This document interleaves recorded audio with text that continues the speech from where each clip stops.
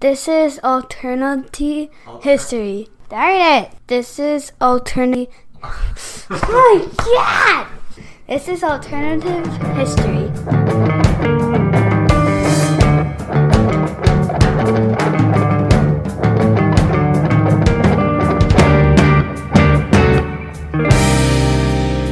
Why so serious? I'm Batman. Oh, okay. That'll explain it. Make some sense? Yeah. So, Rod, I got a pop quiz for you. Shoot. So, I'm going to give you a quote and then a multiple choice. Some men aren't looking for anything logical, like money. They can't be bought, bullied, reasoned, or negotiated with. Some men just want to watch the world burn. Was this said A, about the Joker in The Dark Knight, or B, about my 2-year-old daughter? Ha! Trick question. Both. Yes. She's 2. Quite so a terror, I'm sure. I don't need to explain any more than that. This is Alternative History. Yeah, and we are here to talk about... Today we're going to talk about Batman and The Dark Knight. Thesis will be The Dark Knight should have been nominated for an Academy Award for the Best Picture. Yes, it should have, and that's the end of the show. So we'll see everyone next week. But no, yes, we're going to be talking about the Oscars, the 2009 Oscars in particular, where it was not nominated for Best Picture. We're going to talk about Batman as well, and Batman. brief history of him. Yep. Before we do that, last week we spoke about Guns N' Roses and Chinese democracy. What did you guys think? Hope you guys liked that. You can always reach out to us on Facebook and on Twitter. Yeah, Facebook, Alternative History, and Twitter, we're at Alt History PC. Let's go with Batman, yeah? Yeah, so let's start out with just a little brief history of Batman. He was created in 1939 by Bob Kane and Bill Finger.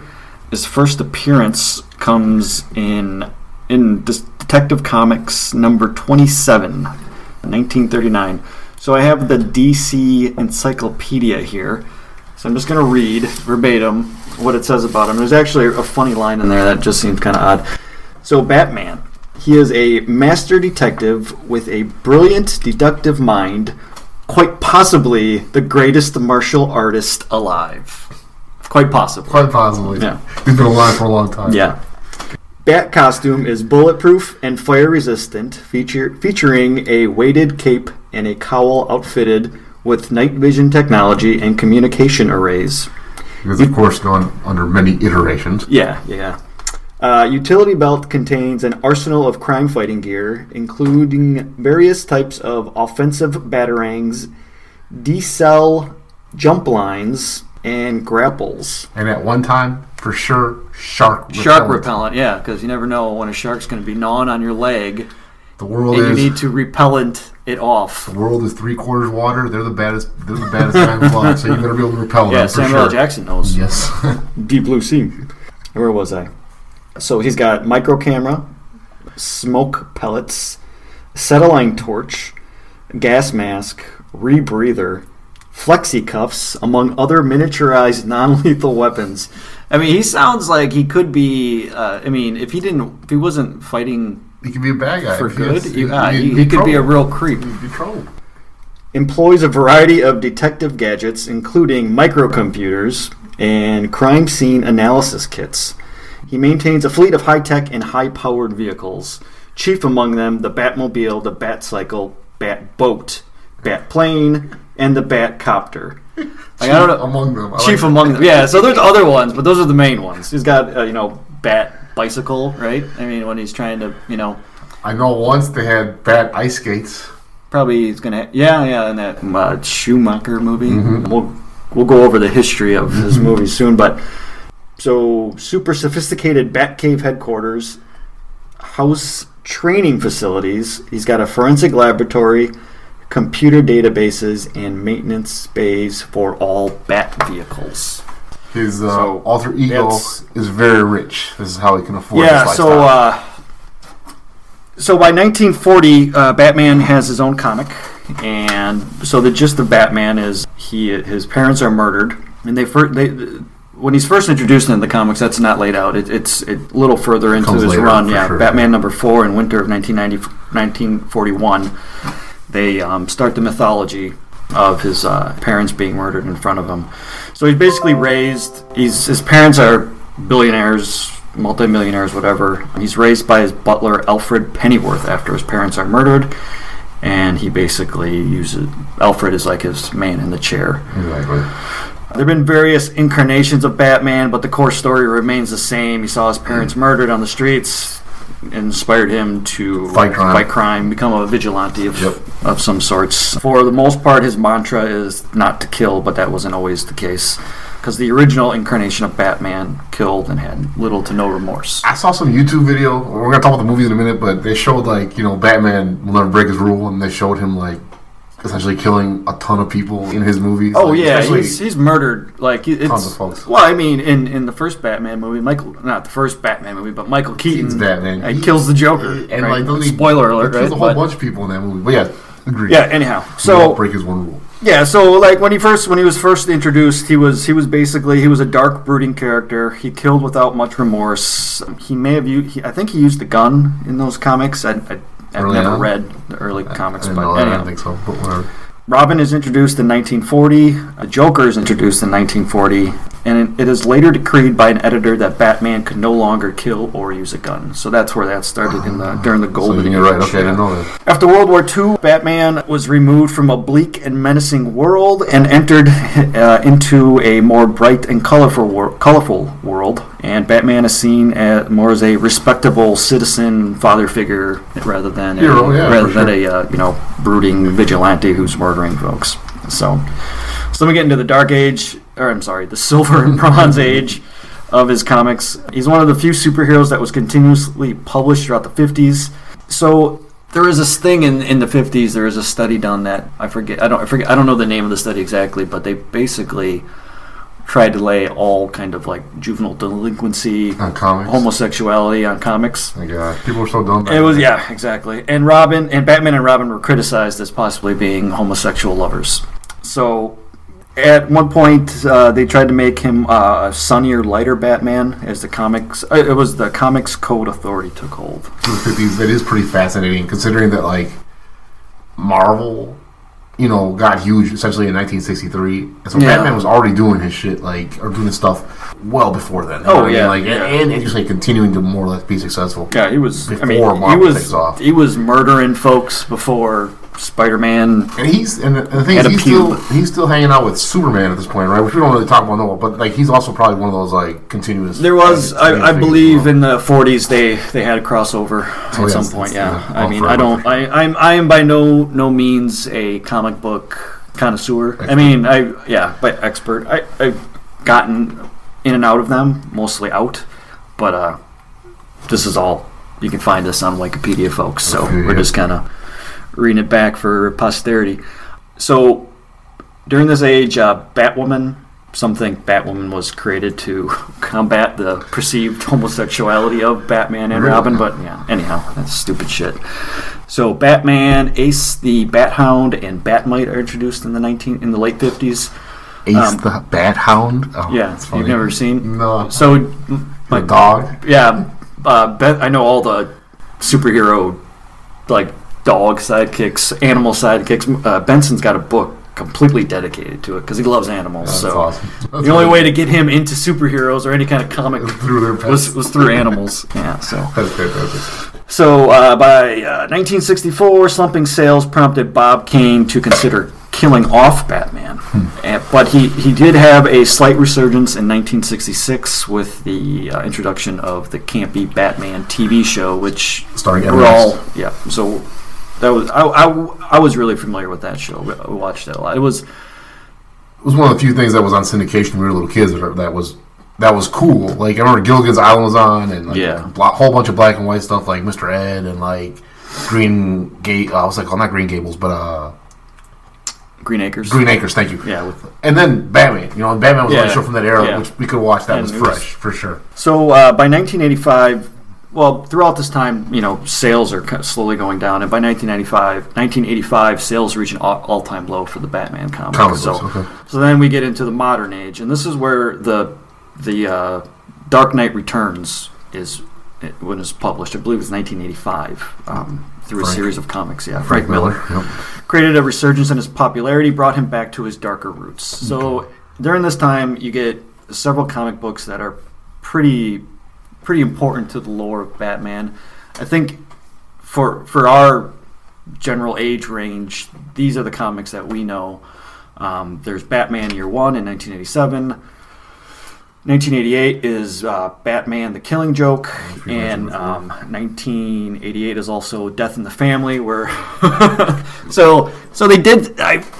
This has got to be one of the more perverse things done in comic books, where they basically polled the fans and were like, "Hey, you want us to kill Robin?" And they all said they probably yes. were like, "Why would they? Why would a?" This was before Twitter and Facebook, and we didn't realize that there are a lot of angry, mean, ugly people out in the world. And they all mailed the answers in, mind you. Keep that in mind. But yes. They're like, kill his ass. Yes. And not only they kill him, but as I mentioned in one of the episodes, if you listen to the Clowns episode, right? he beat him to death. To death. Like, beat him to Yes. death. So they kill Robin. Which incarnation of Robin was that? I can't remember. The second one. They had a couple. You're right. We don't even get into that because we don't really talk about Robin. But Robin also is a character with his own vast history, and he is replaced several times. I believe that this is like. I think it's the second. The second one. Like now, I forget their names, of course. But whatever. He murders them. Exactly. Yeah, he did. So 1983, the Nightfall storyline, which introduces Bane, where Batman gets his back broken, and then 1996, The Long Halloween. By Joseph Loeb. That's a really good comic book. There's a lot other. The one thing that you didn't mention that was important in this era, there's an artist named Todd McFarlane. He is famous for doing Spawn. He begins to do some cover work for Batman, and that also coincides in this era of these hardcore comic books and the sales increasing. So, if we're talking about The Dark Knight, the two main characters, I mean, if you've seen it or you know anything about the movie, the Joker is the main antagonist in the movie. So we're just going to go over a little bit about the Joker. Like I mentioned, he was created in 1940. He debuted in April of 1940. He was created by Bill Finger, Bob Kane, and Jerry Robinson. He was inspired by Conrad Veidt in The Man Who Laughs, who has a perpetual smile. I never saw that movie. Interesting. He initially was a remorseless serial killer, kind of like how he's portrayed now. Mm-hmm. He killed with Joker venom, a toxin which left his victims smiling grotesquely. And if you watched the cartoon, you watch the movie, he does that. That's his go-to. Like when he's bored, he's like, "Hey, I just mix something up and murder a whole bunch of people by making them smile to death." Yeah, or laugh to death. Yeah. So his origin story, so he doesn't really have an origin story, but the one that kind of sticks the most is that he was a criminal called the Red Hood, who was disfigured as a result of a fall into a chemical vat. I've heard of at the hands of Batman. And there's always like different reincarnations of his origin story, which when we're going to talk about The Dark Knight, we'll talk about soon. That's also a theme in that movie where he himself tells several different origin stories of where he came. Yeah. And so he kind of turns into a goofy character, more of a prankster in like the 50s and 60s. Definitely portrayed as such by Cesar Romero, like we talked about in the past. He's more like when you watch the campy show, like, yes, of course, he's one of their villains, but he's not like this terrible, maniacal, murderous clown. No, we wouldn't have been watching that on TV if. Of course not. No, good point. If they would have, they watered that show down a lot. You're right. They made it campy and funny, and it was for kids, kind of like what they did to Clowns in the same era. Fair enough. His origin story, like I said, has changed over the years. It's implied the Joker's told different stories to different people. So, again, I'm going to refer to the DC Encyclopedia. So let's see what we got here for the Joker. Oddly, it has him listed at 6'5", 192 pounds. That's a big dude. Yeah. I'm kind of skinny for 6'5". Yeah. Okay, though not especially strong or skilled in fighting, which, I mean, why would he? He's a clown. The Joker is nonetheless a deadly combatant. Previously, he had demonstrated adeptness at chemistry, concocting his own poisonous Joker venom, a weapon of mass distraction that leaves his victims with death rictuses, resembling his own maniacal leer. The Joker often wields deadly joke props or gags such as acid-squirting boutonniere or bang-proclaiming flag pistol that doubles as a spear gun. Yeah. However, he also plays a straight man in his blackly comedic campaigns of terror and will use conventional weapons Anything from a single-shot Derringer tucked into the brim of his hat to an operational nuclear warhead concealed within the trunk of his garish Jokermobile.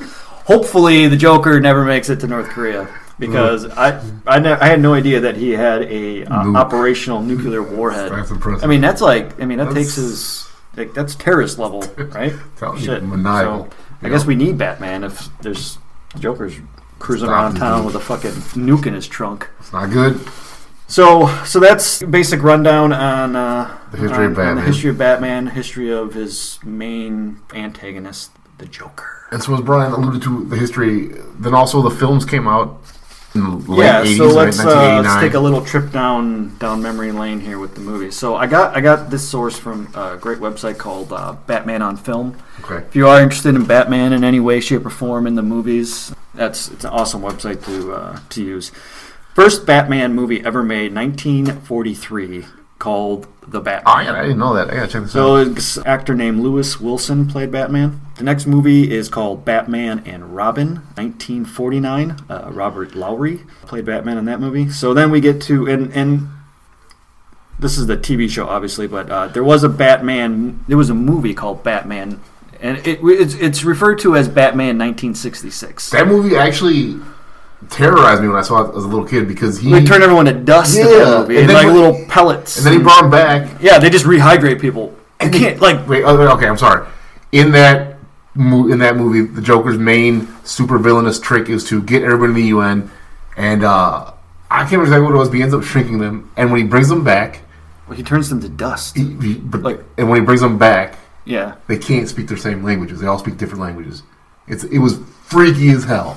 That's what I remember. I was like, holy shit, this is a serious, serious weapon. So he shrunk them down to dust and then brought them back And so they couldn't speak to each other. I'm wondering if there would have been some kind of like other kind of ray he could have made. I mean, if he can procure a nuclear warhead, I think he could probably figure out a way to outside of dehydrating them to nothing. Right, but whatever. 1966. I'm not a super criminal. Exactly. So I don't know. I don't know. All right. So Batman 1966, Adam West. So that goes into the TV show. Super campy. That's the Batman that we grew up with until Batman 1989. Michael Keaton. So to me, Tim Burton. This is up until even after like Batman Begins, I still wasn't 100% sold on it. Dark Knight kind of changed everything, but Batman 1989 with Michael Keaton, that kind of is the Batman that I have in my head. That's where we had action figures through that Batman, the movie, all kinds of toys. There was the ride at, like, if you're from the Midwest area, Six Flags Great America. Batman was awesome. That ride was fantastic. Yes. So that turned into a franchise, obviously, right? So Batman Returns, 1992. That's still Michael Keaton. That's Michael Keaton. Here's where it changes, right? Because those two were actually very good movies, like dark. Very good, like Tim Burton directed them both, right? Yeah. And like they were solid movies. After that, they kind of start to fall off a little bit. From my understanding, they want to move into more merchandising. They want to lighten it up. They want to make it more accessible to everyone, and that's where Tim Burton and Michael Keaton are like, all right, I'm done. We're done. Yep. Because we had a good thing going. And Batman Forever, Val Kilmer plays. I've actually never seen Batman, that movie. 1995. It's okay. It's good, it's though. okay. It's okay. It's not good. I mean, so Tommy Lee Jones plays Two-Face. Yep. Jim Carrey. Real over the top. Yeah. Playing it real like it. As far removed as Batman 1989 is with Michael Keaton from Batman 1966 with the campiness. They kind of bring it back to that a little bit. I mean, there's a scene because they have Robin in there, and I think at one point Robin's like, "Holy rusted metal, Batman!" and they're like, he's like, "Oh, that's corny. There's holes in this rusted metal." And I was like, "Fuck." Oh, great. So yeah, I mean, Val Kilmer was pretty good in it. The Riddler was in it. Jim Carrey. Yep. It was kind of over the top. There was a lot of characters, and then we get to the infamous Batman and Robin in 1997 with George Clooney. That movie sucks. I hate to hate on people. You referenced the ice skating in the beginning. That's where that comes from. He had ice skates in his suit, and they skated down the back of a brontosaurus in a museum. That shit was stupid as hell. And they put nipples on the bat suit, which was like blasphemous. Like the minute you saw that, you're just like all you could do was like, why does he have nipples? Like I don't understand. I mean, it's anatomically correct. I get that, right? Yeah. So, but anyhow, so that pretty much sunk the franchise. It killed it for 8 years. Yeah. So we get to Batman Begins in 2005, and The that's reboot. with Christian Bale. During the lead up to that, there was talk of Darren Aronofsky directing it, a version of Batman Year One, where he lives with a mechanic, and he drives a Lincoln Continental, a black Lincoln Continental. Like a chauffeur. No, I think he drives it himself. Okay. But that's his the Batmobile. It was going to be real. So as grounded as Batman Begins and the Dark Knight trilogy is, this was going to be real grounded. This was going to be like he was like Charles Bronson, except he had some money. But although like there's going to be some weird angle where like he was missing, kind of like he was in Batman Begins, and he didn't have any of his the money access to get all his wonderful toys, as the Joker says in 1989. And to remind our listeners, Darren Aronofsky, of course, is the director of The Wrestler. The Wrestler, which also came out in 2008. Black Swan. Yeah, very good and Mother, very. I don't know if it was critically panned, but like no one went to go see it except you're like the only person I know that liked that movie. So, quick, I just got to tell this because I thought it was like the perfect joke. So I took Jessica, my wife, and we went to go see it. She thought it was okay. I thought it was great. I thought it was like the best movie that defined what it feels like to be a creative person. Okay. Like I don't know, but you'd have to see it to understand. So during the movie, you can audibly hear a guy snoring. Like he's just like he's just like. So then I'm taking a piss after the movie. And I hear the guy on the phone, and he's like, I just paid like $12 to take a nap. And then he goes to the guy on the phone, he's like, yeah, but don't no one put you to sleep like Mother. I was like, oh my god. I was like, I wish I would have fallen asleep in the movie so I could have said that. But anyhow, so I stole that dude's joke. Bathroom guy, thank you. I owe you royalties on that if I ever meet you again. So Batman Begins 2005. Christian Bale takes over as Batman. I got free tickets to that. I went to go watch it for a special screening. I think you went with me. I was so happy. Yeah, I don't know. I don't recall. I don't remember if I saw it in the theater. Oh, I don't remember. I went with somebody, but I recall that movie snuck up on me. Like I didn't even know that it was coming out until it was like out. I guess it was before. So I'll talk about it more when we talk about The Dark Knight. But I kind of got a little bit obsessed with that movie, just a little bit. A little bit. Me too. I don't know what you mean. I was getting ready to get married and have a kid when this movie was being made and coming out, and Jessica was like, she's like, why are you looking at pictures of the Joker? Like, what is that? What are you doing? I'm like, this is important. Yep. I need this, Jessica. Yeah, so, all right, The Dark Knight comes out 2008. That's the topic of this episode. After that, Dark Knight Rises comes out 2012, finishes off the trilogy. So then we get into another incarnation of Batman versus Superman, 2016. The sequel to Man of Steel. Yeah. Ben Affleck is playing Batman. Ben Affleck, I thought he did okay for what he was given in the movie. We were very disappointed in this film. Yeah. Let's just leave it at that. Yeah. So then Batman is also in Suicide Squad in 2016. He's also going to be in Justice League, which is coming up this year in a couple weeks. And they're up to about 30 other animated films. And we didn't even mention, like, there are so many cartoons, like, series. Yeah, there's Batman, the animated series. There's tons of them. Batman Beyond. There's like, Batman, the Brave and the Bold. I used to watch that. That was a good one. This is a comic book character that is seriously ingrained into our country's, our society's psyche. Like, for sure, Batman is part of what we do in America. Yeah, and I also forgot one of my favorite incarnations of Batman, the Lego Movie. Oh, he's hilarious. Yes, he's absolutely hilarious. You're absolutely right. Well, me and Jackson sung like darkness, no parents, super rich, kind of makes it better. So yeah, so that he's great in that movie. The Batman Lego Movie itself, I wasn't the biggest fan of that one, but my kids love it. I mean, they didn't make it for me. I don't know why I'm sounding disappointed that it wasn't that great. Right. Yeah, I'm sure they weren't thinking about a 38-year-old man when they made that. So, all right. So that's pretty much a rundown of Batman and how he's been portrayed on screens large and small. And so, should we talk about the Dark Knight real quick? Like, yeah, we don't want to give too much. You should watch the movie. That's what we'll tell you. Basically, the Joker and Batman go to war. Right? It's a fantastic movie. It's like one of the best crime films you'll watch. Yeah, it's very, very good. Batman Begins is basically what it says. It's Batman Begins, right? It introduces Batman to not only the viewing people, but it introduces Batman to Gotham in the movie. And as you say, it's more grounded in reality. So his enemies are like mobsters and like one villain, right? In Batman Begins, and it's Ra's al Ghul, and others too, who is an immortal in the movie. He basically just is the leader of a group of League of Shadows, right? Well, and Scarecrow. There's two villains in that movie. Oh yeah, Scarecrow, so, and it's real grounded in reality, right? So not nearly. So you got those, and then he defeats those guys. So at the end of the Batman Begins, it's implied that the Joker is the next villain, and he's been running amok in Gotham. Exactly. While all this, what's been happening in the movie has been going on. Simultaneously, the Joker has been in Gotham. We just haven't seen him. Exactly. So, cut to the Dark Knight. You're introduced to the Joker right away. They have a very elaborate bank robbery in which the Joker has essentially ordered all of his cohorts to kill each other, and then he executes the last guy alive.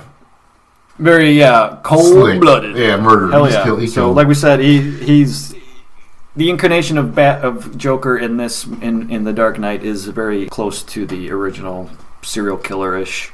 I don't give a shit. I'm gonna kill everyone.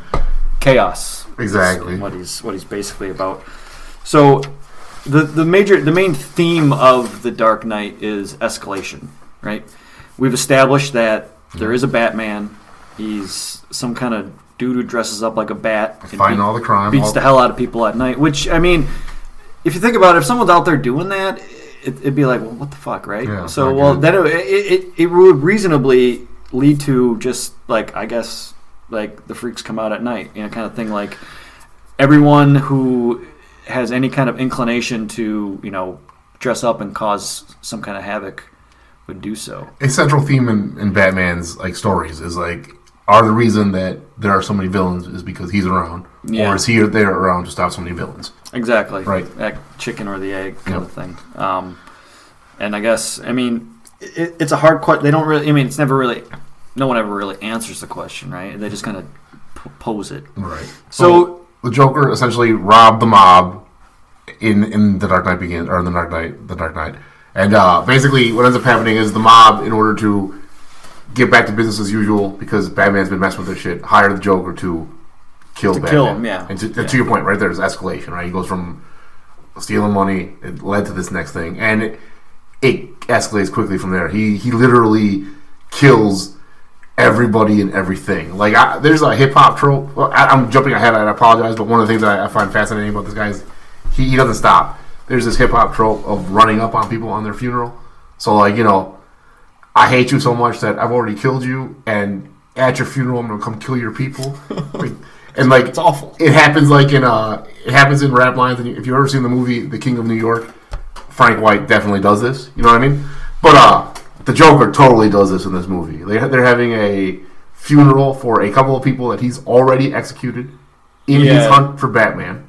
Yeah, he's He's trying to get Batman to unmask. So as he's trying to get Batman to unmask, he just poses as a police officer in that scene, correct? Yes, exactly. Okay. So as he's trying to unmask Batman, he's murdering more and more people trying to get Batman, putting that pressure on him. This is the only time in the film where we see the Joker without his makeup. They're at a police funeral, and they just run up on the cops. And that's one of the major departures in this movie from other movies, or just from Joker in general, is that the Joker doesn't have bleached skin or hair. Exactly. He's basically he is a creepy ass clown. Yeah. Oh, right. God. So he puts the makeup on purposely. He's got a scarred face. I alluded to this earlier. We really don't know how he gets the scars, but he tells like 3 different stories throughout the film as to how he gets the scars. Yeah, every time he approaches someone, he goes, "You want to know how I got these scars?" Exactly. And so one of the stories he tells how his father was abusive and his father did it to him. Another one is about how his wife had gotten deep with the sharks. Yep. And so they cut her face and to at least commiserate with her, he cut his face to be like her. And I mean, that shows some empathy. A little bit, yes. You know? So there's a heart there, yes, I think. I suppose. But he's not murdering everybody. people. Agreed. So it continues to escalate throughout the movie, and he continues to push Batman.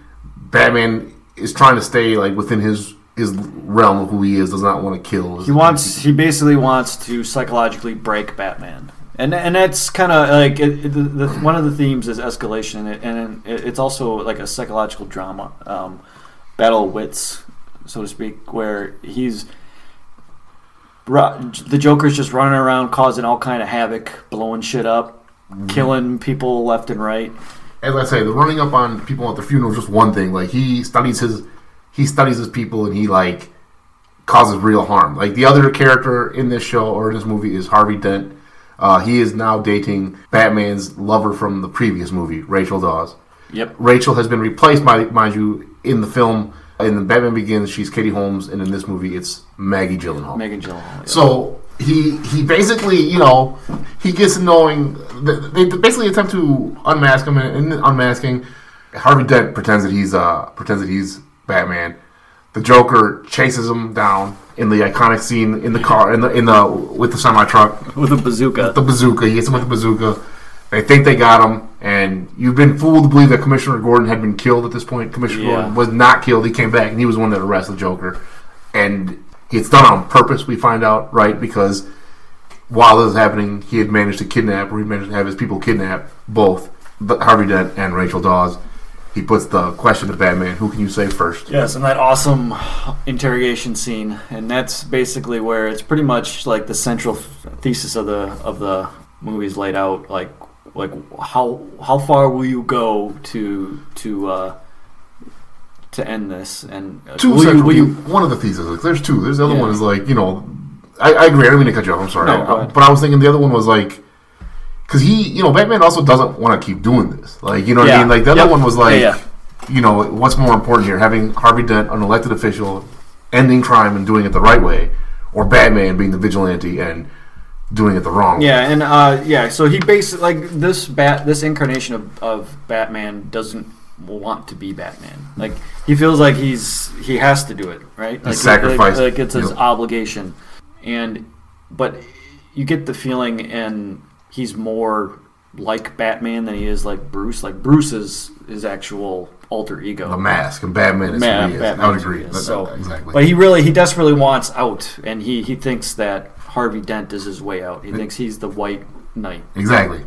And so when, as I say, the Joker gets himself arrested, we learn it's a plot, to put Batman in the spot. Who are you going to save? Rachel or Harvey?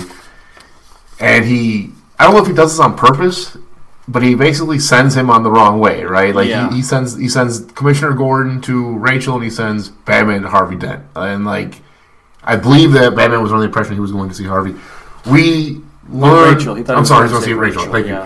We learned of their plot or their plight in the film. They're both tied up next to gasoline vats, like they're about to get blown up. Yeah. Right. And that was a powerful ass scene. Like when it happens, like when they can talk to each other. They talk to each other. It's like, all right, Joker, you're so brutal, boy. All right, it's like, I'm gonna kill one of y'all. Well, you can just talk to each other while we figure out which one you're gonna die. That's just like diabolical. And so Rachel dies, and Harvey Dent gets his face blown off. Yeah. Right? Yeah. Well, burnt. Not blown off. Okay. Well, burnt. Fine. Harvey Dent is pissed off is the best way to describe it. Like the Joker. Yeah, he's pissed off. Well, he's pissed off at Batman. He's more pissed off at Batman and Commissioner Gordon. And I'm sure he's not happy with the Joker. And the Joker. And they have the actual iconic scene now is where the Joker and Harvey Dent meet, and they talk in the hospital. And Harvey Dent's obviously irate and wants to kill him. Harvey Dent is led to believe that it wasn't Joker's fault. It was Commissioner Gordon and Batman's fault. Yeah, Right? He's like I'm just the dog chasing cars. Like he basically lays out to the fact that he goes, I create the chaos and other people are making the decisions. I'm here to deal with Batman, and this is the part of the chaos. Exactly. And so actually, this is my mom's favorite scene in the movie. I've talked to her about this movie a lot because I have watched this far too many times. Yeah, we when I saw it in the theater a bunch of times. We procured a copy of it. I'm not going to say how or where it came from. And once it came out, we saw it in the theater a couple times. And once it came out in Blu-ray, we started watching it on Blu-ray. I dumped a lot of money into this movie, so I do not feel guilty. But we were probably watching that thing every day. We changed it. Remember, we stopped calling them viewings. I started calling them rounds, and I quit paying attention to I stopped counting rounds. Got a 24-hour loop. I stopped counting the rounds, and I hate to admit this, in the 30s. I quit. Yeah. It was like what Star Wars was for kids in the late 70s. I could not stop watching this movie. It was very, it was important. And as a result, people around me watched it. So my mom watched it, and she thought that the best part was when the Joker blew up the hospital. When he's playing with the device that's not blowing up, and then it blows up. So that was kind of funny to me. That's what my mom says. He does do a little clown act at that point. Yeah. And as Brian alluded to earlier, he can't get Batman to unmask, so he escalates more and more, right? So he sets up a no-win scenario after this, right, where he gets the two groups of boats to blow each other up. Yeah, that's the battle. He's got a boat full of convicts, got a boat full of regular citizens. Regular folks. He's got a bomb on each boat, and each one is holding the detonator to the other boat. And while this shit's going on, Harvey Dent's running around murking all the cops that were involved with him and Rachel getting kidnapped and Rachel dying. Basically, yeah, he's out. He's settling his score with everybody. And so, Batman is looking for the Joker at this point. Exactly, and essentially, they find each other, right? They start. No, what happens first? I messed up.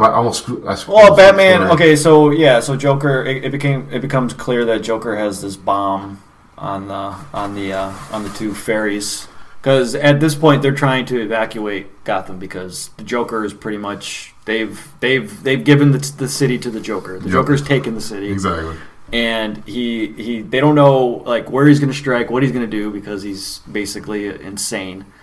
So he gets back to his.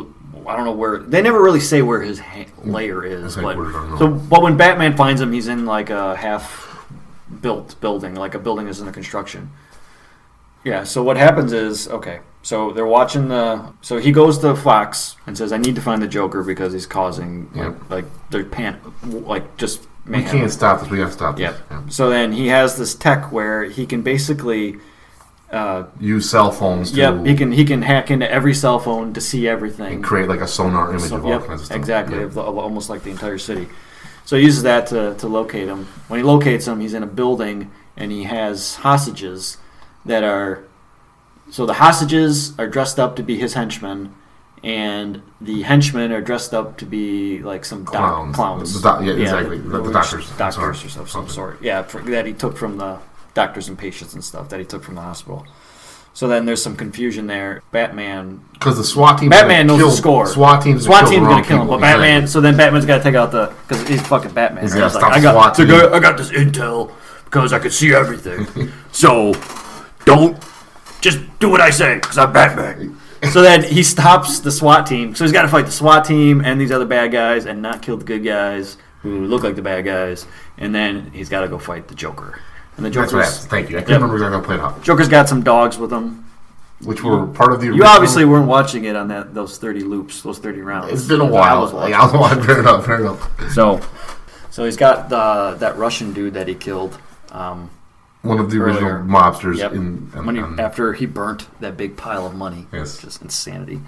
But anyhow, so him and Batman get into a fight, and obviously. See, so this is where the 6'5", 192-pound Joker, it's a little like unbelievable that he would actually get the upper hand on him, because he kind of runs at him like when I'm wrestling with my kids, where they're all just like rah, rah, like fists and run straight at you, and and then you're basically just like, don't hit me in the nuts. So maybe that's what Batman was doing. He was like, oh shit. Like, don't hit me in my bat nuts. Fair enough. I think it's a little different, but yes, all right. So, I mean, that's the only way that's the only comparison I can think of, because otherwise, like, why didn't he just put his hand on his head and like 6'5", you're right. He's and be like a wide receiver, or like you're wearing a purple suit with clown makeup, and I have this badass 100-piece tactical suit with all kinds of weapons on it. Exactly. Yeah. Exactly. And then we're having a fair fight. I don't think he had a pipe or some shit like that. Whatever. So that's kind of unbelievable. But it leads to the part where he's on top of. So Joker's on top of him. He's got him pinned by his neck with some like bar, and then Batman basically tells him, the people of Gotham chose good over mayhem, and then Joker realizes that he hasn't beat the city or the Batman as much as he thought he did, but he's got an ace in his sleeve, which is Harvey Dent, who he basically turned into a murderous, raving maniac. Exactly. Yeah, and then it turns out that he is. Batman goes and he faces off against Harvey Dent. They ended up killing Harvey Dent. First, there's a fall. Like the Joker. Batman is able to get out from underneath Joker's pin with some slick ass move. So the Joker goes to his old line. I got these scars, and then Batman's like, "No, but I know you got these," which is kind of that's a good line. It's kind of like, would you take the time to say after watching the movie over 30 times? Yes, now we can hate on it. Like sometimes, sometimes Harvey Dent in that movie overacts a little bit. I'm sure if you watch it now, you'd be like, yeesh, a little bit. But whatever. Like at the time, we didn't hate it as much. So when he pulled that move, it was pretty slick. He gets the Joker off him and he hangs him upside down from an ankle. Joker's falling to his death, and then Batman saves him, and he goes, "You are incorruptible, aren't you?" or something like that. So he realizes that Batman isn't going to kill people. So now they go get Harvey Dent, essentially kill Harvey Dent. Yeah, yep. They throw him off. There's a fall. Batman almost falls. Oh no, we skipped a very important part. Harvey Dent had kidnapped Commissioner Gordon's kid. Yeah, and that was like the crux of the situation. Yeah, and he's like, all right. So I understand. You're upset that shit went wrong and that your fiance got killed and half your face got burnt off. Right? I mean that's a bad day, right? Bad, yeah. Like really bad day. Nothing tight about that. Nothing. I can't really compare anything to that, Right. But nothing fresh about that. Yeah. It's pretty lame. But to go from someone killed my girlfriend or fiance, my face got burnt off, to I'm gonna murder children. It's mad douchey, right? So I'm kind of glad he died. Like he was gonna kill Commissioner Gordon's kid right in front of him. I'm like, come on, dude. So Batman saves Commissioner Gordon's kid. We can graft that shit back on, and you can. He done lost his mind. Yeah. So he saved his kid, and that was the point, right? That was what the Joker wanted to have happen. He turned him into a child murdering maniac. Right. So Batman is essentially accused of killing Harvey Dent, even though he doesn't do it. Yep. And he takes the blame because he is the hero that they need. So him and they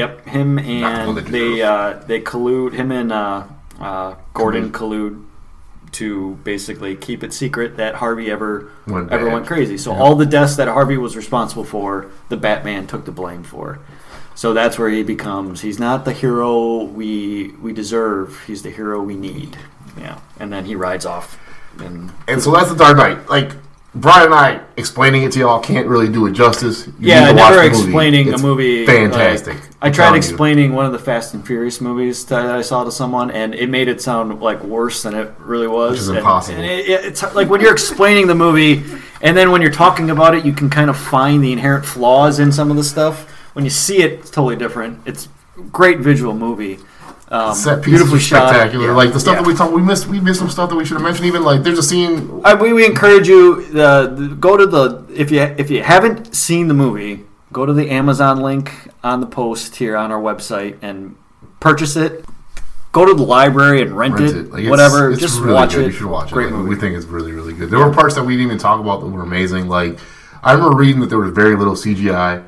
And practical effects, and I mean we grew up in an era of pretty much all practical effects. So, Right. like, this movie in 2008 was an anomaly.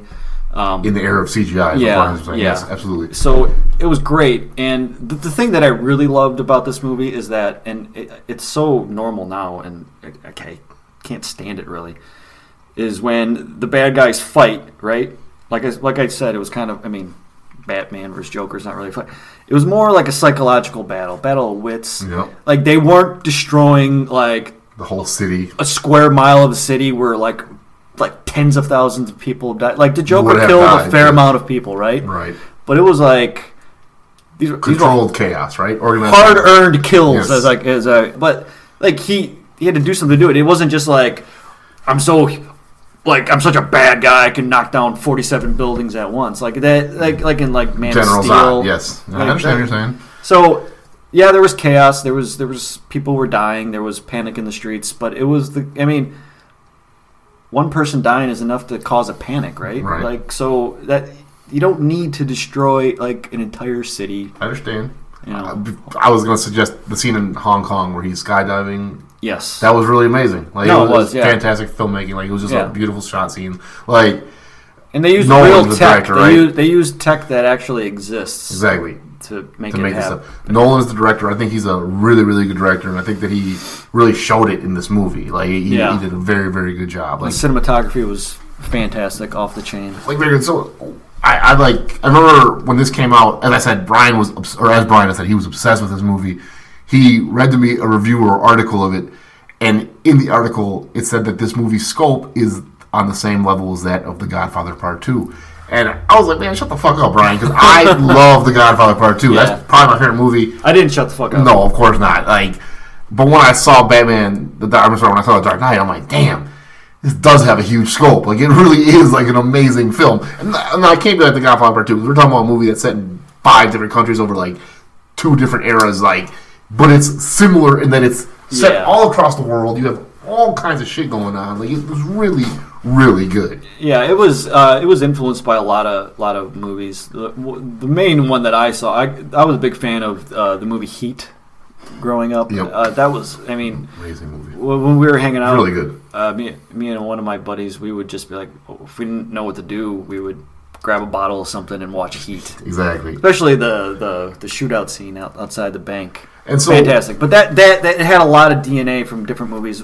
That one in particular, a little bit Absolutely. of Godfather 2, a couple other ones, but yeah, it was well done. And for so sure. we're gushing about this movie.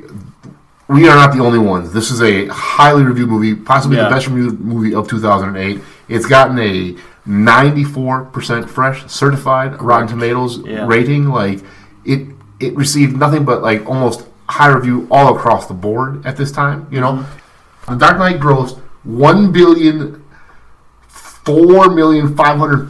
$1,004,558,444 worldwide, becoming Yeah. the 4th film in history to gross more than $1 billion and the highest film of 2008.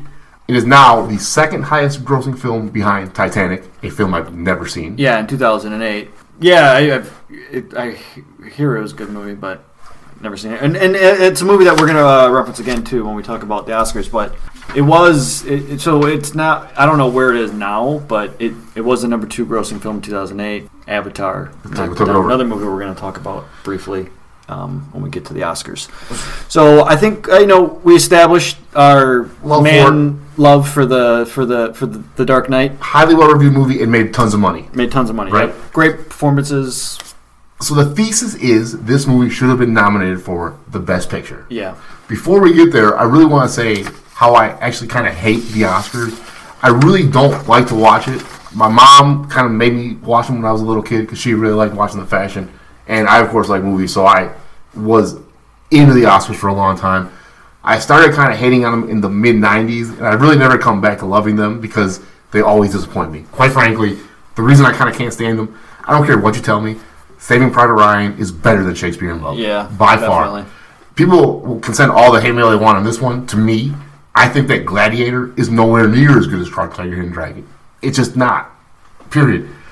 Again, I'm pretty sure that you stopped liking the Oscars after The Dark Knight got snubbed. The knife in the back of my friendship with the Oscars was this. I was like, I can't. Why?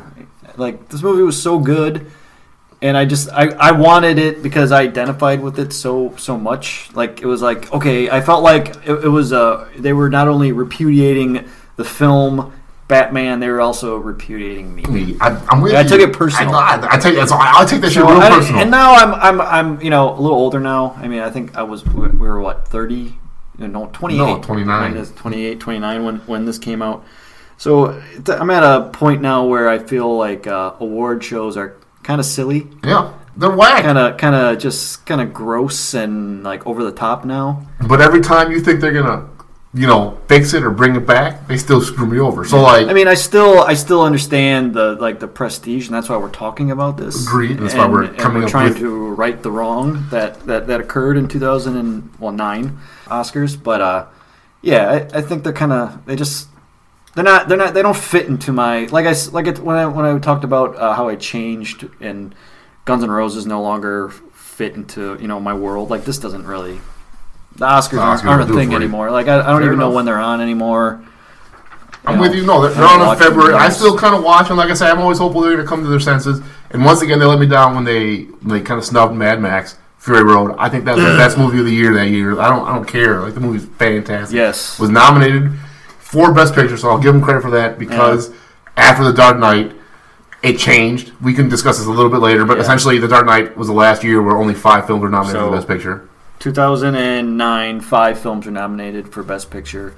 Dark Knight is snubbed. 2010. It's 10 films. 10 films. Avatar, the movie we talked about, science fiction movie, it grossed more than The Dark Knight. The reviews were I don't think nearly as favorable as The Dark Knight. Nominated for Best Picture. So, a lot of, and it didn't win that year, right? I think The Hurt Locker won. I think The Hurt Locker won, exactly. And so I say I don't watch them, but I read it on the internet. I'm not that far removed from it, but I just don't watch it. So yeah, so like that's a good comparison, and so we're talking about comparisons. So do we want to let's just talk about comparisons, right, real quick before we get into all the hatred for the Oscar. Right. One thing. Okay. Just to prove how out of touch they are, Stanley Kubrick and Alfred Hitchcock never won Best Director Academy Awards. So like, I at one point loved them, and now I'm kind of can't stand the Oscars, and like I understand what you're saying. I know you have beef with The Departed winning Best Picture, right? No, I like that. That was one of the another movie I like a lot is True Romance, and in that movie, the guy says that's the last movie to win an Academy Award with balls. You could argue that The Departed is the last. Yeah, movie. but you had your beef was he should have just shot Leonardo DiCaprio. Yeah, because think about it. That would have ended the movie. Yes, yeah, it would have ended the movie. Right away. I just want to make sure that was your beef. My beef is this: all of a sudden, you have a guy that used to be a cop in your criminal organization, right? Yeah. Used to be a cop in your criminal organization, and all of a sudden, all kinds of weird shit start happening with the cops. But he likes them. And you start killing off all your homies who've been down with you forever, and you keep the cop alive. And bad shit keeps on happening. Wouldn't you just... This is my stepfather who brought this to me. Yeah, Wouldn't you just wiped out the cop? This. Yeah. Like, maybe, but... I'm just saying, with Leonardo DiCaprio, he was in Titanic, why would you kill him? I mean, it wouldn't be a movie. Fair enough. Again, the last film, though, that was like an actual... What do I call it? Financial success that was an action movie, right?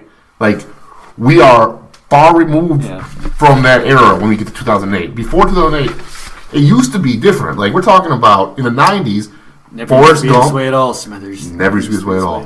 Forrest Gump was a huge movie. Dances with Wolves was a huge movie. And again, The Unseen Titanic was a huge movie. Titanic, Star Wars, science fiction. Specific ones movies that actually won the award for Best Picture. Oh, won the those. Yeah, but these were nominated. Gone with the Wind, huge fucking movie. Yeah, so like there's a history of science fiction movies being nominated, right? And well, at least, I mean, Star Wars. Agreed. I've actually read somewhere that there was only up until this point only 8 science fiction movies that ever been nominated. Blockbuster movies being nominated. Fair enough. So. Yeah, exactly. But I guess all the time. We'll take it back. So, The Dark Knight isn't really science fiction. I mean, you could say it's fantasy. It falls into fantasy, and as a result, fantasy always gets lumped in with science fiction. Yeah. That's what we're trying to say. But we know it's not science fiction. Yeah.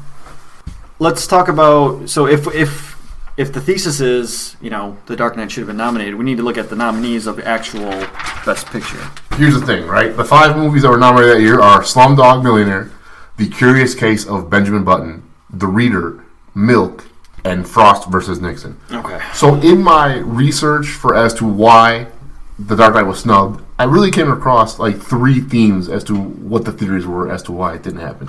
One is the history of the character. We've gone extensively through the history of the character. He's a comic book character. Just remember that he comes from comics. Which comics didn't have. I mean, they just started getting a strong footing. Like, so the high watermark to me is The Dark Knight, and it basically brought it to a level of film, right? Like it's agreed, because superhero movies have really taken over the genre since not just 1989. It's not just a superhero movie; it's a good movie. Quality. Exactly. So was it? But there wasn't anything. I mean, Superman from 1978, pretty good. Batman from 1989, but I mean, they weren't good. Chances of those being nominated were probably slim and none, especially exactly. in the 70s and 80s. But this movie, before the nominations came out, I mean, it had a fighting chance to be nominated. So is the history of the character, is it a sci-fi fantasy thing? Because that's the other thing, is like those movies don't necessarily get respected. Yeah. Right? And in 2003, J.R. Tolkien's Peter Jackson's adaptation of Tolkien's Lord of the Rings trilogy, the second movie won, right, in 2003? Yeah, I mean, that's the third movie, okay. Return of the King. That's a comparison that's made, but that started out as a book literature, right? So that had some prestige behind it. Supposedly. And, I never read Tolkien. It had, and I know a lot of people were like, oh, the book was so good, it's so good, it's so good. So it had some prestige to it where, comic books, they didn't have that. I mean, they're getting it now. The directors are serious directors who were taking down these films. It wasn't the case before. No, it wasn't. It was happening. Yeah. And then the last theme I came across was it not nominated for the Best Picture because of like the elitism thing about the Oscars, how they're not in touch, and how like they give, like you say, prestige films are the ones that get nominated. As opposed to, I mean, you could make an argument that prestige factor goes outside of the category of comic book movies, but I mean, you don't really. Well, we'll see coming up with these nominations if Wonder Woman gets the nomination that everyone is pretty sure that it deserves. I guess, yeah. All right. I'm not going to argue that. I'm not going to say it wasn't a bad movie. I don't know if it's a Best Picture type nominated movie, but that's the point, right? Like it's got ratings, reviews just as good as The Dark Knight. To the point though of The Dark Knight changing everything, did moving to 10 nominees lessen the actual award and or nomination? Because a bunch of movies have been nominated for now. Like what's that movie? Gone with the Wind was nominated in 10, at least 10, I think, maybe 12 that year. I read. But. No, I mean now there's 10 nominees every year. So a ton of movies that were nominated that would never have been nominated before, but are now being nominated. So I kind of feel like it's gotten a little diluted. Like, sure, it did get. I mean, you could say it's diluted. The Blind Side or Les Mis should be put on the same category as something like 2001: Space Odyssey, which wasn't nominated. Yeah. Those two. That's what I'm trying to say. It's a little bit diluted now because they should have just stopped bullshitting and given the right movies a nomination. Yeah, I agree. I agree. So, but they also what one of the theories that I read was that in 2009, The Dark Knight's not nominated. 2010, what they do is they expand it to 10 pictures because there's falling rating. Like guys like me are watching it. I'm sure other people aren't watching it. So they want to expand the ratings. And putting a movie, the top grossing movie, one of the top reviewed movies of the year in the Best Picture nomination to tune in to see if it wins, that would have been a no-brainer to nominate it, right? But to say you're moving into 10 to increase your ratings, right? So there are probably going to be some nominations thrown in there that you're looking at kind of sideways because, is this really the quality movie that you think it is, or is it just being thrown in there because it's a crowd pleaser? Exactly. That's my point. I feel like it has been lessened. As I said, they should have done it the right way. And in this case, the right way would be to remove one of these 5 movies: Slumdog Millionaire. That's where we come in. The Reader, Milk, or Frost Nixon. So I didn't want. I'd say it deserves being nominated. So I guess let's go through them, right? Yeah. So Slumdog Millionaire, we both agree that won the award. Great movie, right? I don't deny that. The thing is, and I'm not trying to battle Dark Knight versus Slumdog because I'm just saying it should be nominated. I'm not saying it's better than Slumdog, so I didn't even rewatch Slumdog. I had no interest in seeing it. I saw it once. I remember it being a great movie, a very moving movie. It's very good. Agreed. I don't know if it's aged well. I haven't seen it in forever. I know that show I Want to Be a Millionaire isn't No longer on television. Yep. So, and that's kind of where you if you use pop culture, you can date yourself. You can date yourself. Yes, absolutely. Which we're obviously dating ourselves. Exactly. To about 1979 to be exact. Exactly. I've never seen it. I'm sure you have because you love this dude. I've never seen Curious Cage of Benjamin Button. I didn't really like this movie. It kind of it smacked of wanting to be Forrest Gump, except like in reverse. Not and the like same. Instead of being, like not being able developmentally challenged mentally, he's physically developmentally challenged, and he's aging in reverse. And it's just one of those movies where you're trying to see the world through the eyes of a white dude, right? Who's obviously has some kind of weird knack for getting into historical stuff. So it's kind of been there, done that. I didn't want to see it. I didn't need to see it because it almost started proving a thesis for me, right? Like one of the questions was, is the reason The Dark Knight's not nominated because of the sci-fi fantasy thing? This is essentially a fantasy movie. Oh, yeah. To a death, sure. Right? So, like, that argument annoys me. It's got a really good pedigree, though. It had Brad Pitt, Kate Blanchett, David Fincher. I'll take Michael Caine and Morgan Freeman any day against those two. So, no, I'm just saying, but it did have... but my point is... Dark Knight's got a good pedigree. This one had a... And that's where I think the nomination may have came from. But my point is, they did nominate a fantasy movie, so I don't want to hear them say that they didn't want to nominate The Dark Knight because of a fantasy movie, right? Milk. Great movie. I actually never seen it. I watched it for this. I'll come back to that in 1 second. Yeah. Frost Nixon. I had never seen it until researching for this movie. Mm-hmm. I'll come back to that in a second. Sure. And then I didn't see The Reader because, honestly, every time I researched for this movie, the only name I kept on seeing associated with The Reader, and they were saying the reason they got nominated was because of Mr. Weinstein. Yeah, so I had no real Harvey Weinstein. So we're just gonna we'll just put that one on the side. My argument, we're not even gonna touch it. Quite frankly, is that The Dark Knight could have easily been nominated for either The Reader or Frost versus Nixon. Yeah. Now, again, I didn't see The Reader, so I won't break into it. I never watched it. I don't really want to watch it. But Frost Nixon, I did watch, and basically these are my notes. How is this movie nominated for Best Picture? Seriously, like I can do intellectual movies and dialogue-heavy movies.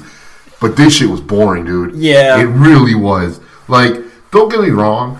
Langella was great as Nixon, and that's undeniable. He won the award for Best Actor. Like, he was good.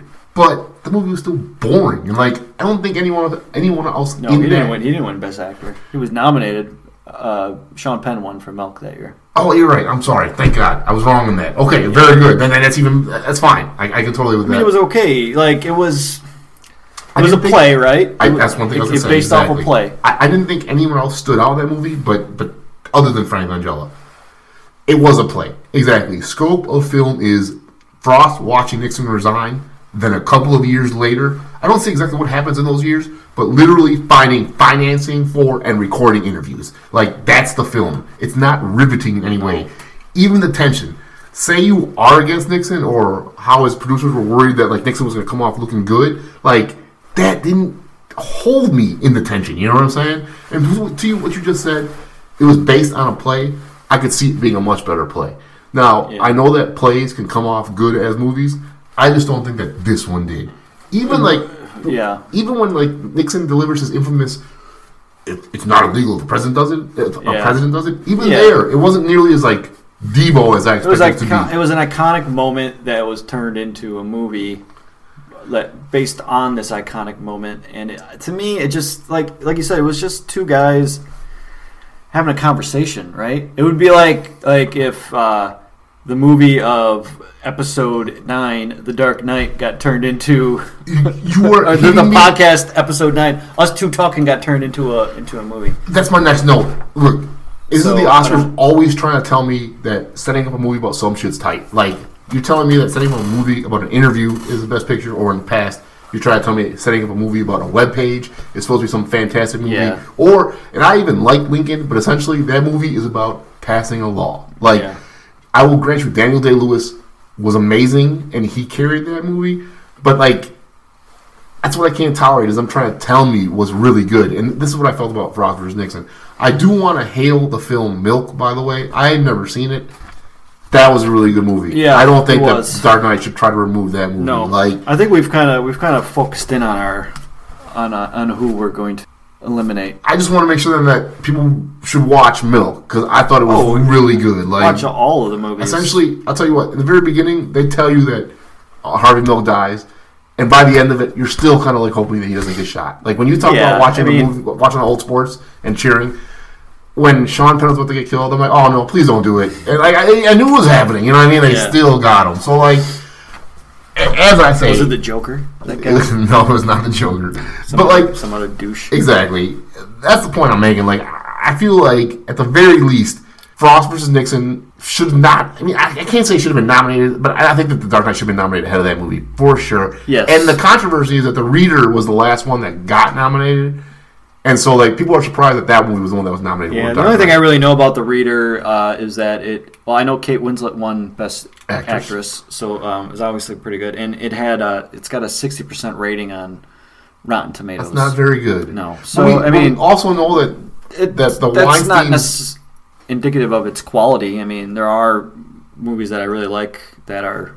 I don't live and die by Rotten Tomatoes, but it does give you from time to time it gives you an accurate portrayal from people, so everybody's watching what the movie will be like. Yeah, and so like I say, from what I know about The Reader and what I know about Mr. Weinstein, like that's what they do is go get Academy Awards. So like I kind of like have no real interest in them. You know what I mean? Like I could totally live with Dark Knight being nominated for either two of those movies. Like I'm not sure where you stand, but I'm pretty clear on what like I think is going to happen in this alternative history. I feel like this movie definitely deserved an alternative history. Like I don't care. I think we're moving in the same direction here. I think we're both pretty sure that it gets nominated, and Frost Nixon takes one for the team. Exactly, because it was good, but it wasn't that goes good. To the sidelines. No, I agree. So there you have it. The Dark Knight, 2009 Best Picture Oscar nominee. Whether or not it could win Best Picture, I mean that's another conversation. We're just taking it. Taking it right to the finish line. We're not quite crossing it. So yeah, that's how do they get hold of us? So if you want to email us and tell us how awesome we are or are not, or if we're full of shit, as Rod says, or if you want to tell me how handsome my voice sounds, or that we have the faces for radio. Alternative History Podcast at gmail.com, Twitter at althistorypc. Be sure to either go to our website and subscribe to the RSS feed, Google Play. Subscribe on Google Play. Please comment on iTunes. Yeah. Please comment. Doesn't matter what it says. Just say something. We just need ratings. Please. If you want to, say Rod is the Antichrist and Brian is the antidote to the Antichrist, and he's obviously witty and funny. Sorry, Mom. Yeah. Oh, yeah. Sorry. Sorry, Rod. Sorry, Rod's mom. All right, yeah, we're going to wrap this up. So that is the end of this episode. Thank you for listening. Thanks.